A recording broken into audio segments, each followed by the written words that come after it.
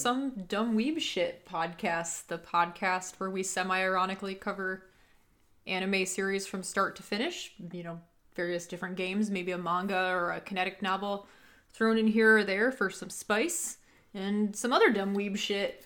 My name is Carly. I'm here with my co-host Aaron. What's up? That's Aaron. I guess to give you a little bit of information about ourselves and why you should, I guess, take us as an authority on this dumb weeb shit. So I have been into anime for, I want to say like 17 years now. What was the first anime you watched knowing it was anime? Knowing it was anime? Probably Inuyasha. I would say that. I think the first anime that I ever saw was probably Pokemon. I think everybody in our age range in like the, 20 to 30s range can say 90s kids. Yeah, 90s kids can say that was probably their first anime. But the one where it really clicked with me, like, oh, this is a genre, was Inuyasha. And it was airing on Adult Swim back when they did their, I don't know if they are even, I don't have cable. Is Adult Swim still a thing? Adult Swim is still a thing, and so is Toonami. Okay, so they still have their anime block. Mm-hmm. But yeah, it was Inuyasha. I got super hooked on the terrible dub, and it destroyed my life. And now, 17 years later, I am the proud owner of a useless Japanese bachelor's degree. And it's been a love story ever since. Yep. We met in college Japanese classes. Yep, Japanese, what was it, 110, I think? 111, I think, 111 is the first level. Yeah. And I stuck with it. You made the right decision and pursued something that could make you money. I wanted to graduate on time, so I had to stop taking the classes. It was the saddest moment of my life. But yeah, that's really where it started. I would say that primarily I am interested in comedies. I also like horror and psychological animes, and I really, really enjoy dating sims and things of that nature. And honestly, like, I think the more fucked up it is, the more drawn I am to the thing. And quality is not a barrier. Mm-hmm. So that's a little bit about me, Aaron. I think the first anime that I ever watched knowing it was anime was Lucky Star. I was out with... Good choice. I think my dad and some family friends, and we went to some kind of store, and I saw a magazine that had Gurren Lagann on the cover, and I begged for it. And inside it had... Just instinctively, you knew. Inside it had, like, a whole bunch of synopses of then recent shows like Gurren Lagann and Lucky Star, so obviously this was somewhere in the ballpark of like 2007, 2008. Mm-hmm. I had a similar reaction to the first time I ever saw a Shonen Jump, and it became like my gateway to manga. Well, this magazine, it was just like a one-off. It wasn't serialized. Okay. I don't even remember what it was called because I don't have it anymore, nor do I have all the posters that I ripped out of it, which makes me really sad.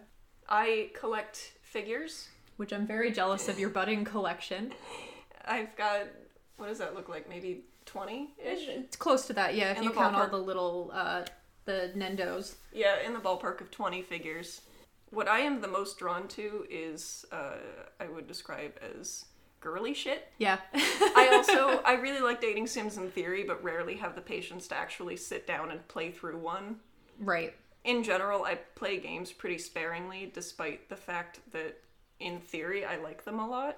I just have struggles with executive function and attention span. Limited patience.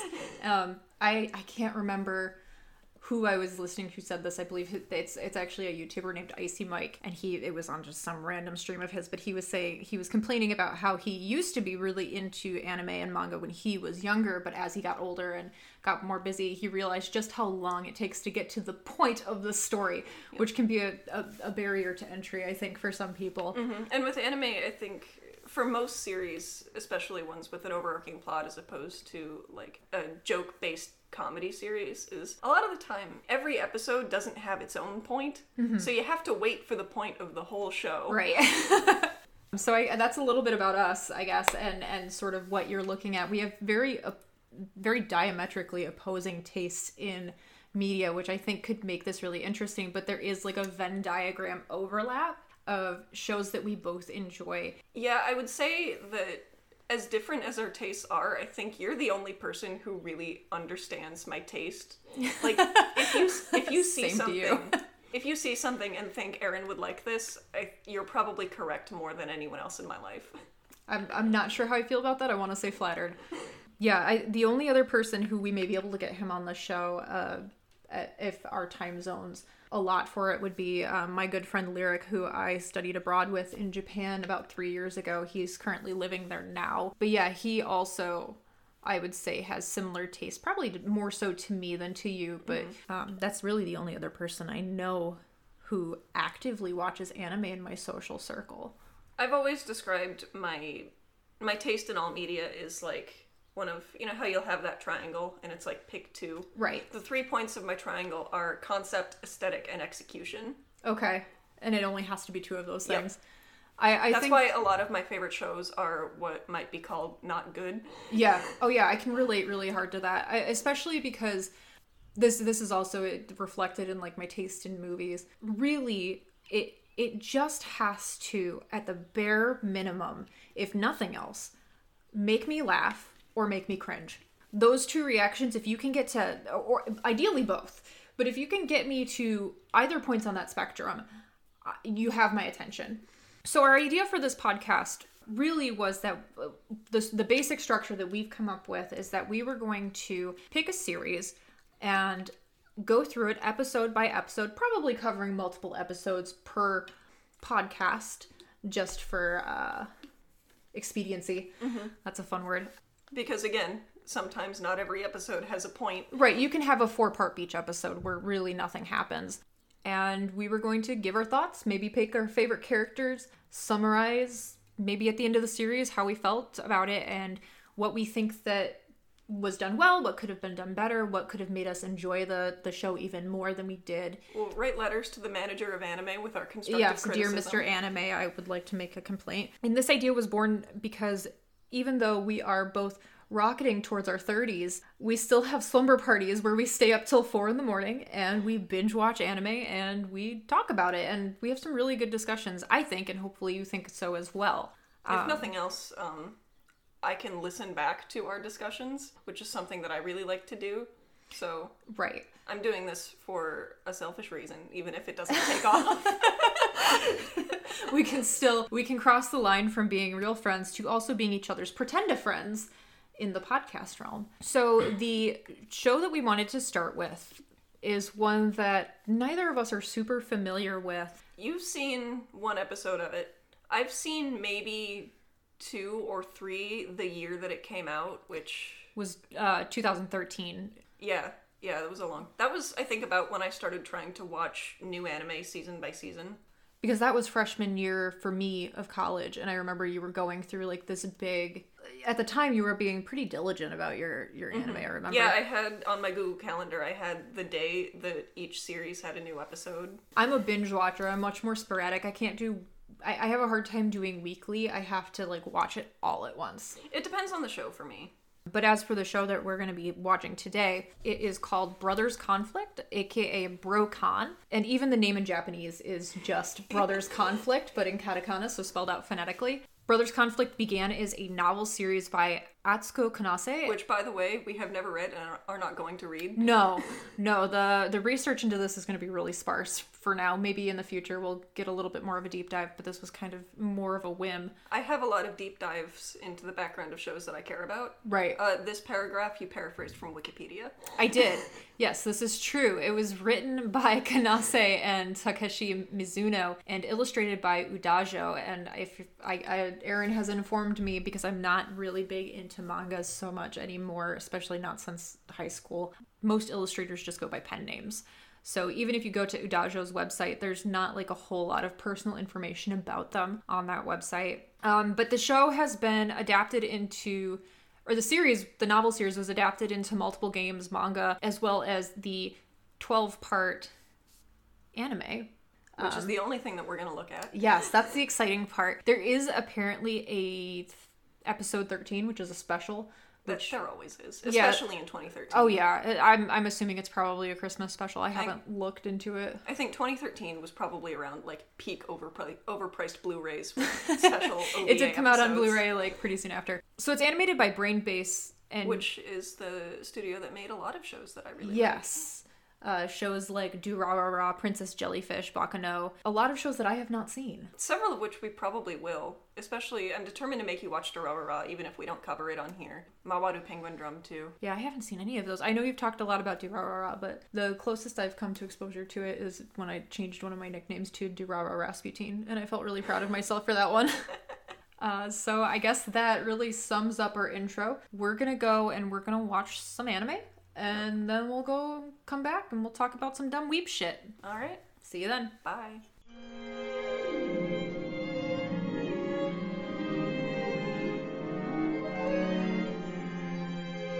今までずっと妹だと思ってた。会いたい時に会えるけど。だけどもう限界みたいだよ。愛を囁き合うには近すぎる。君のことが好きだ。それが私たち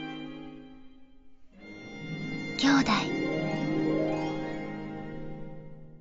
Alright, and we are back. We're back. The magic of an audio medium. Wow, we're off to a great start. If it wasn't going to be you, it was going to be me. I was really worried about it actually when we first started. So we watched the first 2 episodes of Brocon.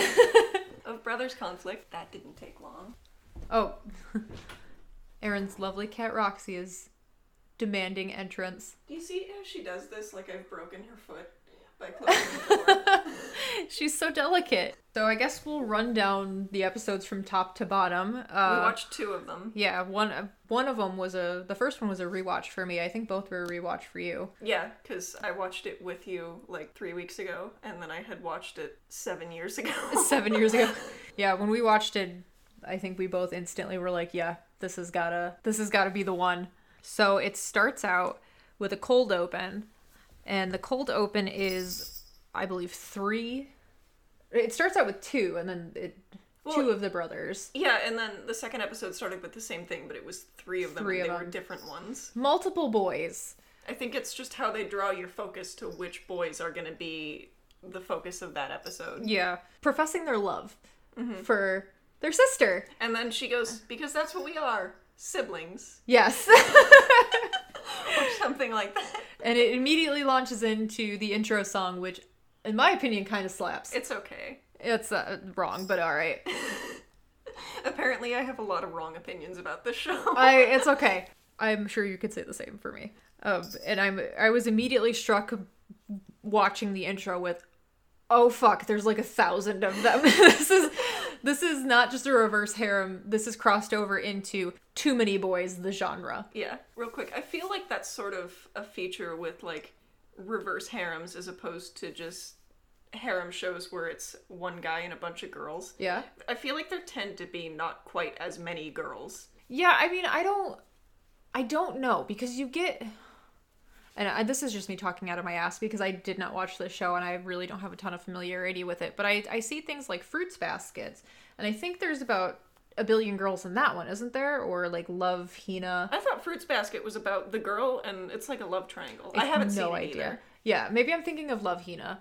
One of the I remember one of the older ones that I was familiar with. You might be right though, where there's usually like 3 or 4 girls, and they make more of an effort to get you to get to know the girls on like an individual level. Mm-hmm. Whereas I feel like I almost feel like these Too Many Boy shows are trying to push as much merch as possible. Mm-hmm. So they give you a smorgasbord of boys. Yeah. To push figures, really. Brothers Conflict feels like I'm watching like somebody's portfolio of character designs. Yeah, I could see that. They're all color coded, which is important when you have sort of. We got a couple repeats in there in terms of hair colors, but it which is odd that there's only a couple because they're supposed to all be related. Yeah. Well, none of them have any sort of unifying characteristic. That it really doesn't feel like they're brothers at all. It really just feels like it's a bunch of like roommates. Because I think we're not supposed to think about the fact that they're all brothers. We're supposed to think about the fact that she is their sister. And not acknowledge. They all want to bang her. It's really, it's the boy band song school of thought. Yeah. It's like every One Direction song or every N Street, wow, I'm combining boy bands. Every N Street song where it's 5 or 6 boys and they're all running on the beach chasing down some girl as a mob. But we're not supposed to understand this as terrifying. We're supposed to see this as romantic because she gets her pick of them all and they work as a hive mind of boy. I guess the way I always thought of it is it's like the boys, like in boy bands, kind of congeal into like this singular chorus of synthy auto-tuned angels.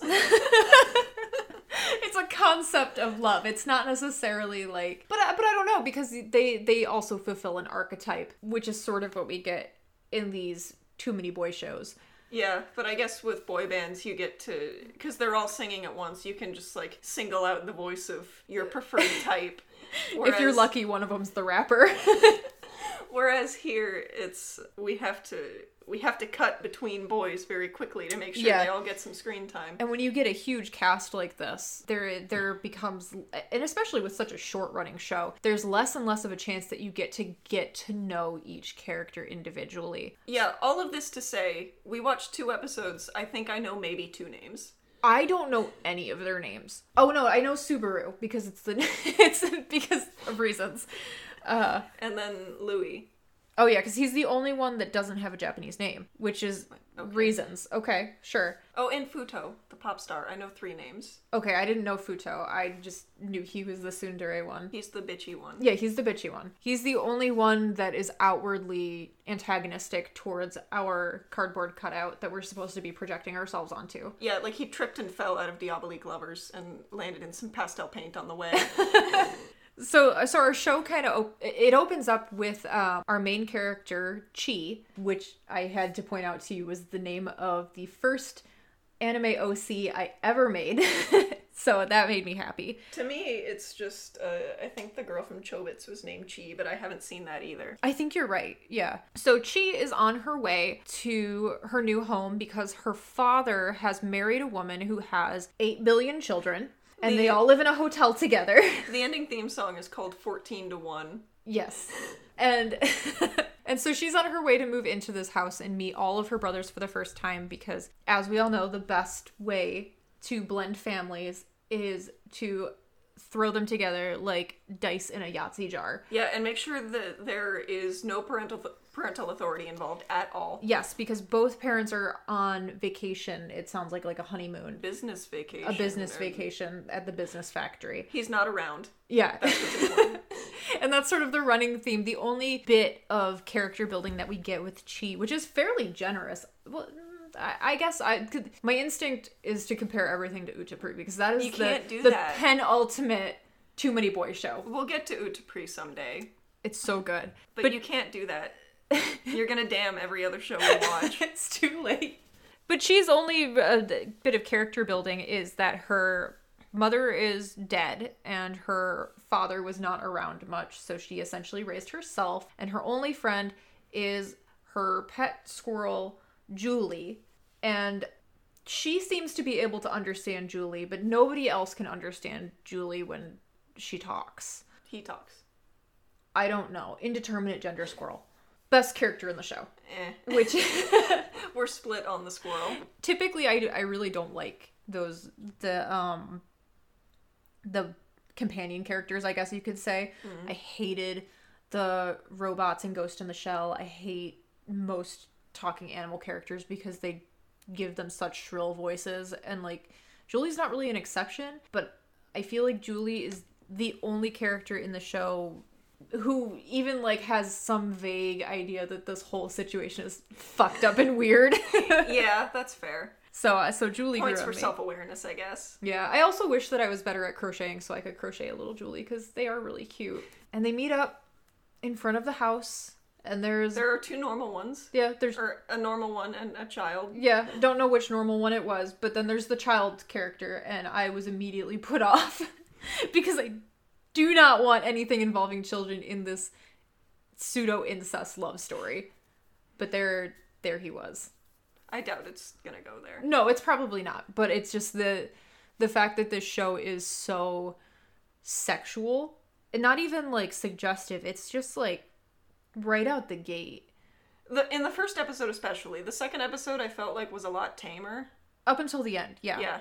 Mm-hmm. But just it made me feel weird, and I didn't like it. I wrote in my notes, "Oh no, a child." But yeah, they really dive right in with the horning on your sister. Yeah, because the first brother that she enters into the house and then seemingly teleports from the bottom floor to like the 5th floor and just stands there with her arms at her sides waiting to be greeted. While the squirrel exposits about each of the boys that are in the house at the moment. Yes, the squirrel seems to have the rundown on each boy, and that's how we get a lot of our exposition. He's been briefed. I don't know why he has and she hasn't. I don't know. They didn't think that was pertinent information. I also get the feeling that Chi did not gain sentience until she was on that train heading to her destination. So maybe the rest of it is just all kind of a blur for her. There's a theory. Yeah, that's my theory. I'm going to come up with a lot of running theories just to kind of bridge the gaps here. So, how's this for theorizing? We are 2 episodes in. Do you think there will be a winner? No.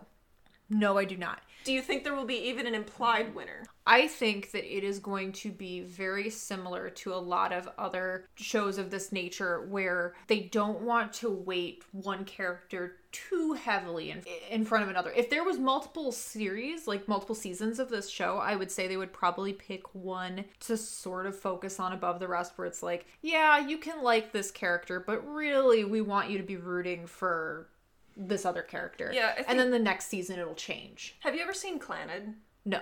Clannad is like the pinnacle of that, where it's most of the first season is a harem show, but about like halfway to a third of the way through, it singles in on this one girl. Like, they go steady, they get married, they have a child. Spoilers. Well, oh well. I guess we don't know which girl it is. I mean, I say that because I doubt you're ever going to be interested in it. Probably not. It's very, like, feelingsy. Yeah. It's usually categorized as cry porn. Nah, pass. Yeah, so that's my theory, is that especially with a 12 episode runtime, I really don't think they're gonna go too much in favor of one boy versus the other. And I think the way they're gonna get around the episode restriction is they're gonna treat the twins as one character, and the child is not gonna come into play. So that's how they'll get their 12 episodes. Mm-hmm. And I guess the thing that strikes me as interesting is this series is based on a novel series. It's not based on an otome game where every boy has a route that exists in a parallel continuity. Mm-hmm. So how does this play out in the books that we're never going to read? I guess we'll never know. That's going to be a problem. Do they just do this back and forth forever? Maybe that's something that I should look into in the meanwhile and just see if there's some sort of resolution that we're led to. But I really don't think so. My guess is that we're going to get a lot of will they, won't they, and a lot of fan service type material, clearly. But I think at the end it's gonna be maybe their parents are coming home and it's like, I'm so glad that you guys were all able to get along. I hope their parents just get divorced in the last episode. Yeah. And she moves out of the house and it's like it never happened. Yeah. So she goes and she stands at attention and just kind of waits in a room alone until she's greeted by... Yeah, she just kind of T-poses there in front of the elevator. Yeah. Until the first brother comes in and she is immediately sexually assaulted. That's the silver twin, right? The silver twin. Not the only silver-haired boy, but the silver twin. Yep. We quickly realized that these characters are mostly indistinguishable from one another, so we started kind of distinguishing based on profession and, I guess, relation to one another, like in the case of the twins. And he gloms onto her and is getting real weird with it, and then we're introduced to the second twin when he punches the silver-haired boy in the face, which was pretty satisfying. And I named him Best Boy of the episode. Okay, so, segue. Who is Best Boy? Ooh, okay. Out of the 2 episodes we've watched? Yes. We'll save that for the end. Okay. We'll both go over our best boy and our worst boy, and you know who my worst boy is. Because we can't save that for the end because you're going to rant about it for 10 minutes. Oh yeah. We're introduced to a couple other boys. They all kind of just like come in spurts. Ha ha ha ha ha. That's what she said. And one of them is your obligatory character who has a pre-existing relationship with the protagonist, Chi, and that is red-haired boy. Yeah, who I actually really like that relationship setup, even though it's pretty common in anime with incest undertones, which is in and of itself fairly common. It's own whole like genre. It's not even a subgenre. That's just its own. It's the trope at this point. But I can't, especially because usually we don't get to see it from the receiver of the unrequited love. Right. Is, I've been in love with you for a really long time, and now we're siblings. Fuck. Yeah. And like all characters, at least in my experience, my theory is that if this character who has a pre-existing relationship with the protagonist is introduced, they will be some form of ginger. And we get this in the form of the bright red hair. This only applies if the childhood friend / classmate is a boy. Otherwise, it's orange. I've seen orange a lot for females. Yeah, but it's just as often like pink or blue or dark purple. Yeah, that's true. Definitely if it's a boy character, he's typically got the fire engine red hair. Yeah, because he's got to be the Genki boy. Yeah. So he comes in. He's not happy about it. Everybody else seems to take to the situation pretty well. Yeah. Nobody is... That's what I mean when I'm like, Julie is the only one who seems to acknowledge at all like the circumstances that led them into this arrangement. They more or less are just commenting on, wow, it's so great to have a big family. We are introduced to the horny monk character who does not live in a monastery, probably because he can't stop coming his pants. So he just dresses like that at home. Yeah. He basically LARPs as a Buddhist monk. And he's really bad at it. And I'm the expert on Buddhism because I took one class on Buddhism in college. And so I think that makes me an authority here. Of course. When I say he's not following the 12 precepts. And then they all just kind of sit awkwardly together and she almost dies. Mm-hmm. You had a name for it. Anime fainting syndrome. Anime fainting syndrome. It's where you collapse spontaneously with absolutely no other symptoms or pre-existing conditions. Yeah, she succumbs to her deadly illness. And then... Of thinking too hard. Of moving. That's what they said it was. Is she got sick because she moved houses. Oh, yeah. And then she just passed out because she couldn't take it. They take care of her. Yeah, I mean, she had all that luggage to unpack. Which it seems like they did it for her. Yeah. My joke is that she didn't have any luggage. Yeah. She was on a bus by herself. That's true. Yeah, they shipped everything ahead. Yeah, they take care of her. She wakes up and the horny monk makes his move. And there's a lot of commentary about them being siblings. Yeah. While he's trying to... He, like, bullies her into calling him Oni-chan. Yeah, that's real weird.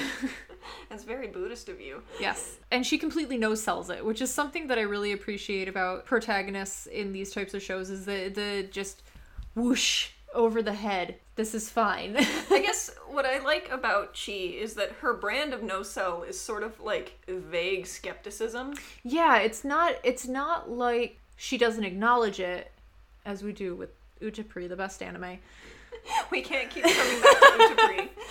Watch me. We can't. We have to do a whole thing on it. But instead, it really is just, she's kind of in denial about the fact that these characters are very upfront with being sexually attracted to their new stepsister. Mm-hmm. She asks if she says that he must be joking. He seems nice. This is fine. He says something to the effect of, like, I don't want to make your fever worse. He fucks off, which is a welcome. Yeah, and I don't think we see him again until, like, halfway through episode 2. Yeah, thank God. Well, they have a whole roster of boys to get through. Yeah, that's kind of the other thing, is that when a boy is not on screen, he just sort of vanishes off the face of the earth. Yeah, he disappears into the ether. He's unloaded. He's pulled back into existence when he's necessary, which is, like, sort of my understanding of object permanence in people. But how does this affect me, the protagonist of reality?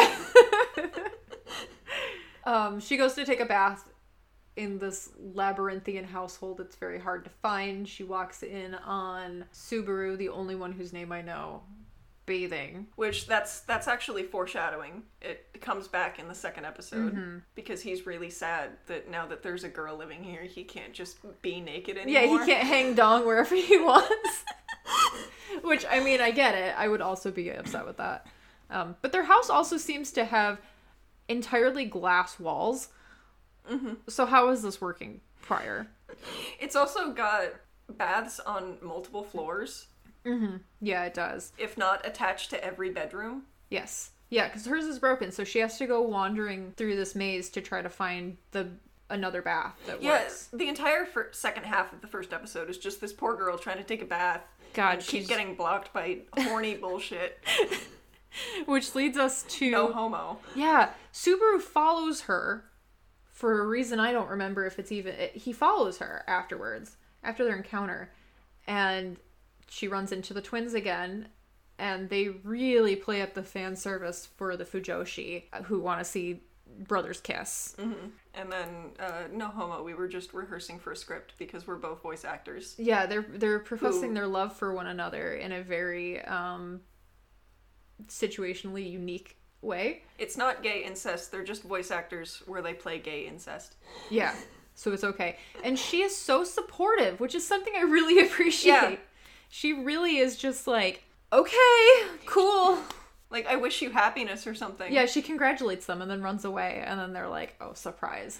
No homo. Yeah, it wasn't. It's fine. No, we still definitely want to bang you. Yeah, don't worry about it. You're still on our list.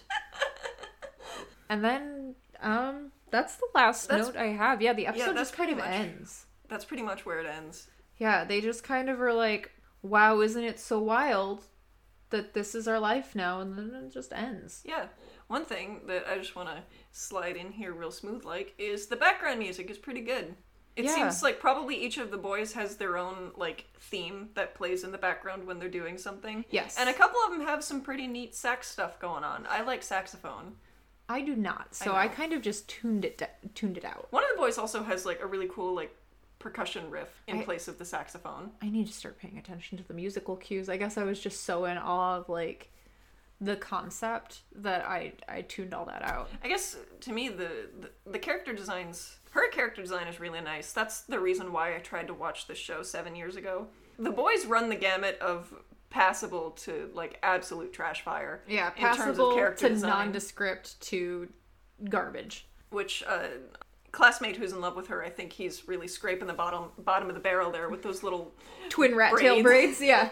He's got the normal anime spiky hair boy haircut and these two little straggly braids. Yeah, he also looks like he sort of wandered into the audition when he was looking for a different show. Yeah. Yeah, there's no cohesive... I'm glad you picked up on the musical cues. I didn't, but like, I'm glad you did because the show's art style... They're all drawn in the same style, which, by the way, the profile designs are horrendous. Really? I think they're okay. It really can. Something about it is just visually unappealing to me, the way that they're drawn from a side profile. I kind of like it. The front profiles are really nice, and the 3/4 angles are fine. But regardless, there's no, like, cohesion with this cast. Not only amongst the brothers as far as making them seem related in some sort of way, but just the design and the costume choices, they're all over the place. It seems really strange.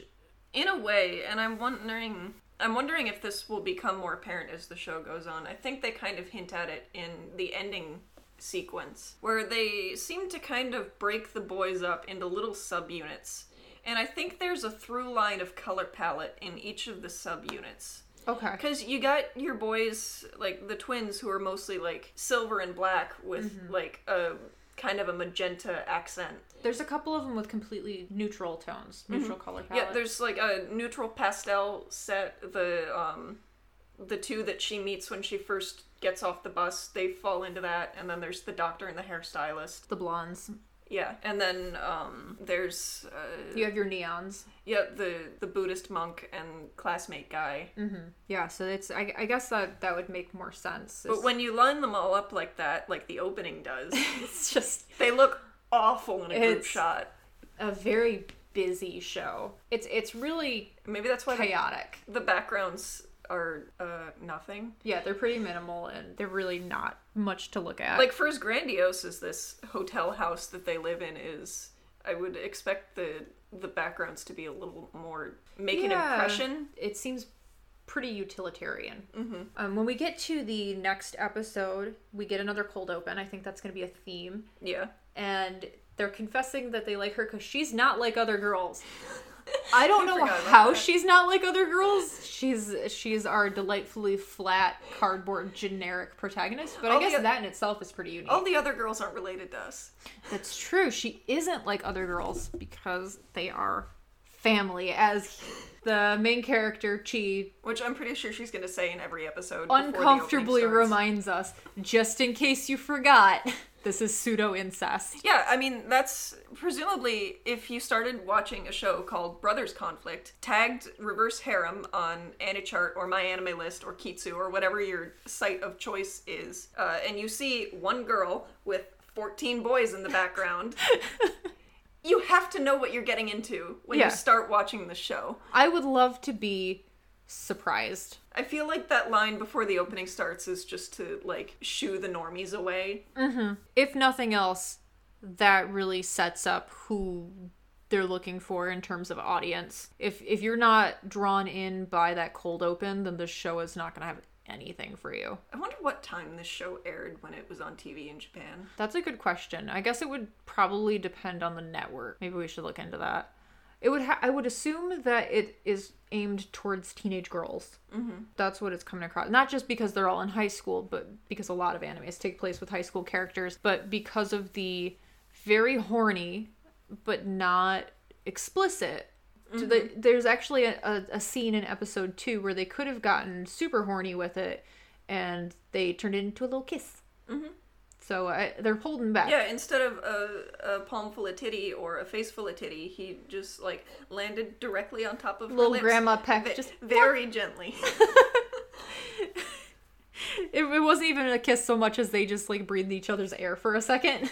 Okay, we're starting at the end and working Oh, backwards. God. Okay. Anyway, so episode 2 starts, and it is Subaru's birthday. Yeah. He is turning 20, which is a big deal because in Japan, you were legally an adult at 20 and not at 18. And more importantly, you can drink at 20. Which is the most important thing. Which is the thing that happens in this episode. Yes. Is his brothers get him drunk. Yes. So she comes downstairs and there is a brother who is a chef and he is making them breakfast and lets her know that it's at some point, whether it's this morning or another morning, I don't know because time's a blur in this hellscape. I do really like the background detail that they have a calendar that he checks while he's making breakfast. This family is so big, you have to RSVP to each meal. Yes, which I guess that makes sense if you have one person who's responsible for a bajillion of you. I like little details like that sort of address the logistics of how batshit this is. Yes, that was a nice touch. It's Subaru's birthday. She asks if there's anything that she can do to help, and he asks her to make a cake for the party. So that is the thin excuse for a plot that we have in this episode, is that she's going to make a cake.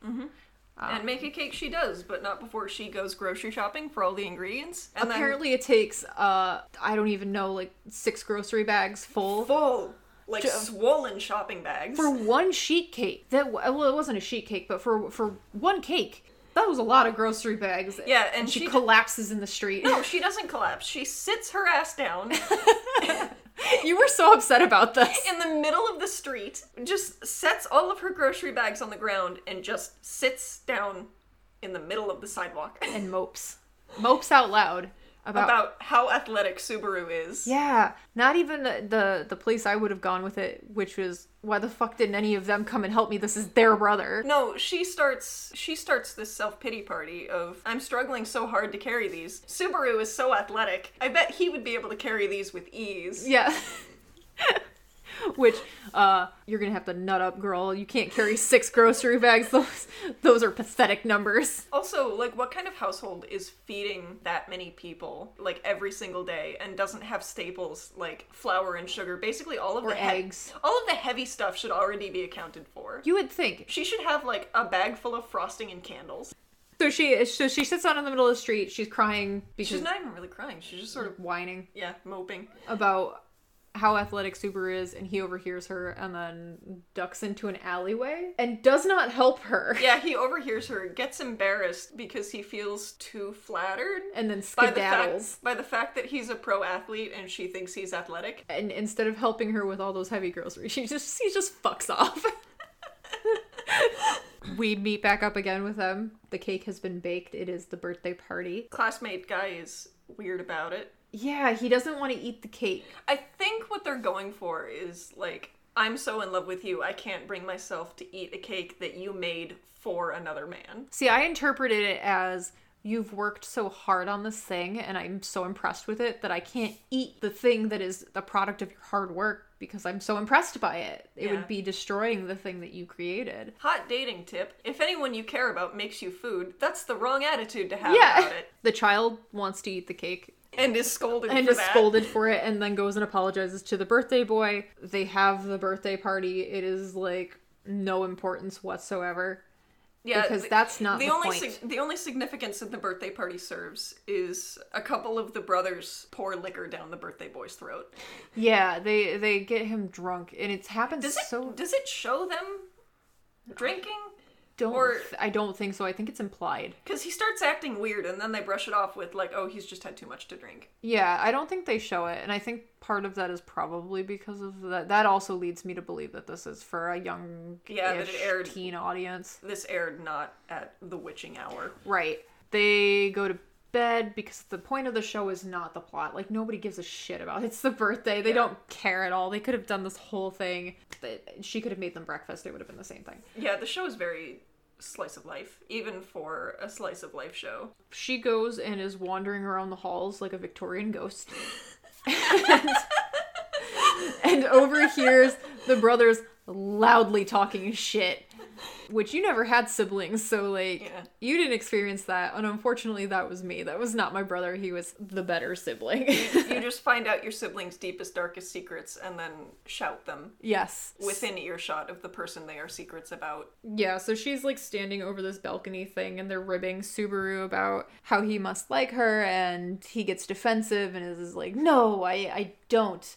I know clearly we're all horned for this girl, but not me. Which, it's weird that her red classmate, they don't really give him shit about it at all. So he must be a very impressive secret keeper. Yeah, I'm thinking it's partially that, and then during the exposition we get about Subaru in the elevator, Julie says that he's serious. He's a serious man. Yeah. I don't know if that's the reason.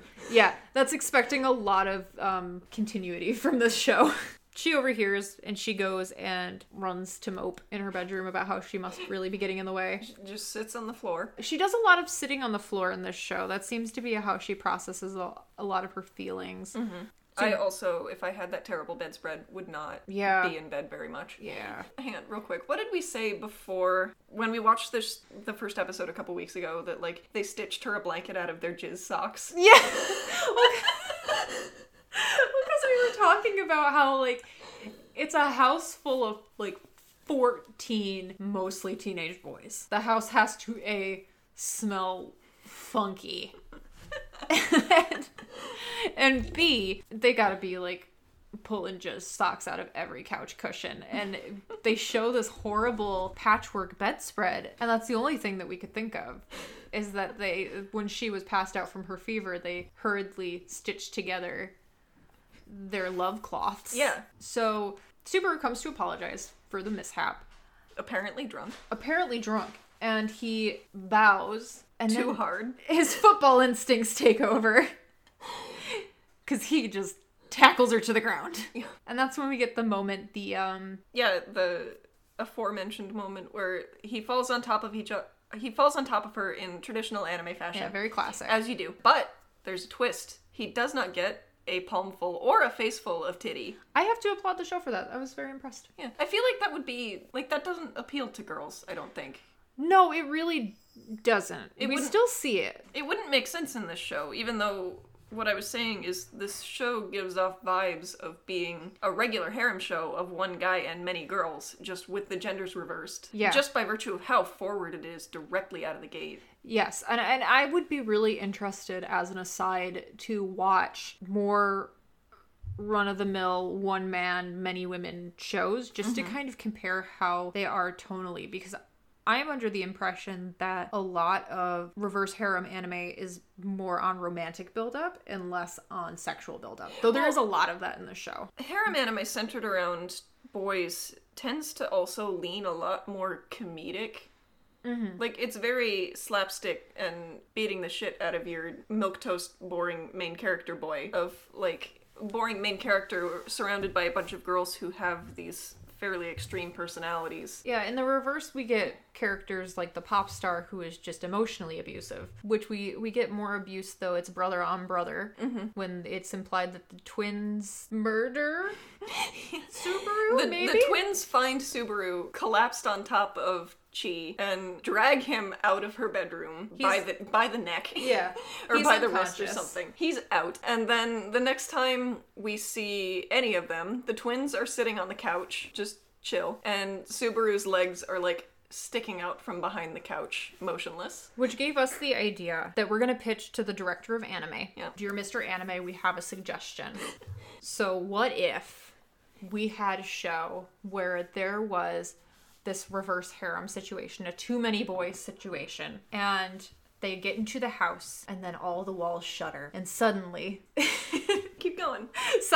we're in a Danganronpa battle royale for our cardboard cutout protagonist. Because in these shows, nothing that she wants matters. She has no desires or thoughts or anything like that. She will be equally as happy with any boy. Yep, or in this case, she seems to, like, not even entertain the possibility, which makes sense as they are her new siblings. Yeah. So, Her response to any of their approaches is sort of a vague skepticism. yeah, and so I think that would be a wonderful idea to have a grotesque battle royale. Yes. And the winner takes protagonist and wins the story. The winner gets either to fuck her or to marry her, depending on who your target audience Yeah, I is. suppose. So that's about it. That's the end of episode 2. Not a whole lot going on just yet, and Yeah, I not suspect it will stay that Yeah, way. I have a hunch. Like, this isn't gonna build to anything. No, I don't think there's going to be any drama. There's gonna be some back and forth. Some will they, won't they? Yeah, it's just gonna go back and forth. She's gonna ping pong around. The game is gonna load each of the boys back in as required.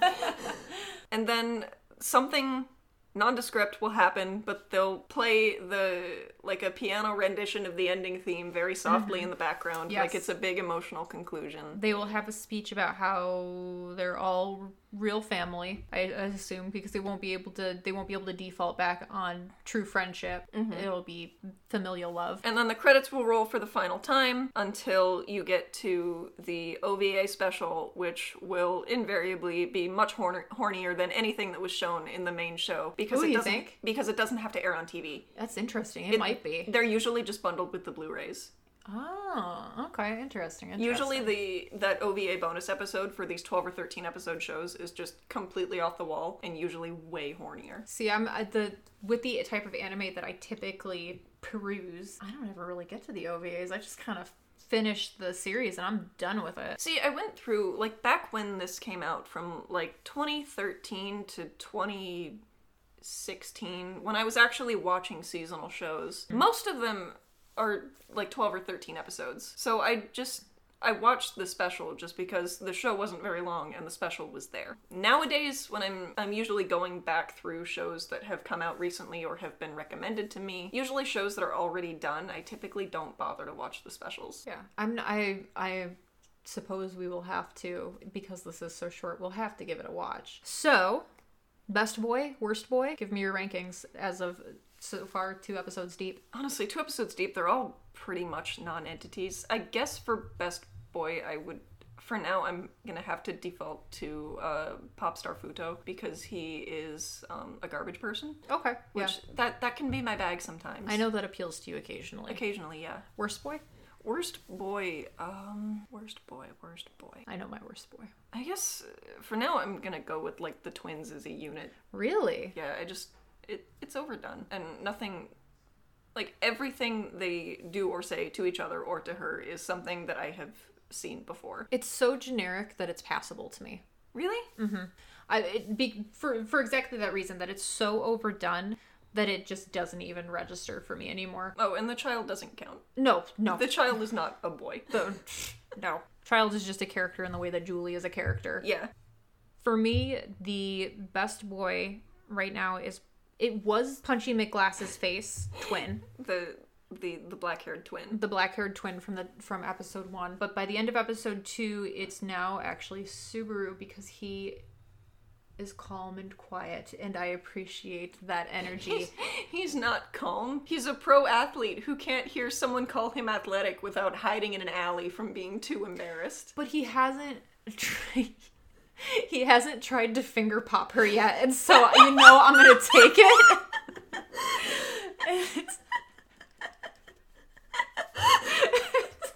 So he's my best boy because he respects women. And my worst boy is that horrendous Buddhist monk for the exact opposite reason. Do you have anything else you want to say about what a bad Buddhist he is? Or are you just going to leave it at that? I'm going to leave it at that. Maybe I'll go back through my class materials and get a refresher, and then I'll come back prepared. If you ever start, you're just sitting at home one day and you start to feel angry about something, you can record a bonus episode that's just you, point by point, why he's such a shitty Buddhist. I'll funnel all of my energy towards this. So I guess that concludes our episode. Yeah, I think that it went about as well as it could. It can only get better from here. Yeah, I think we're a little rambly, but we don't have a script or anything, and that's just sort of who we are as people. Oh yeah, that's just kind of a taste of what these conversations devolve into. So I hope if there's anyone out there in the apocalypse listening that you enjoyed. If not, I understand. Please send me your hate mail, and I will read the best one. Yeah. I don't know how you're going to send hate mail. You're going to have to do it through Kitsu.io because both of us don't exist on the internet anywhere else. Please make no attempt to communicate with us whatsoever. All right. Bye. Bye.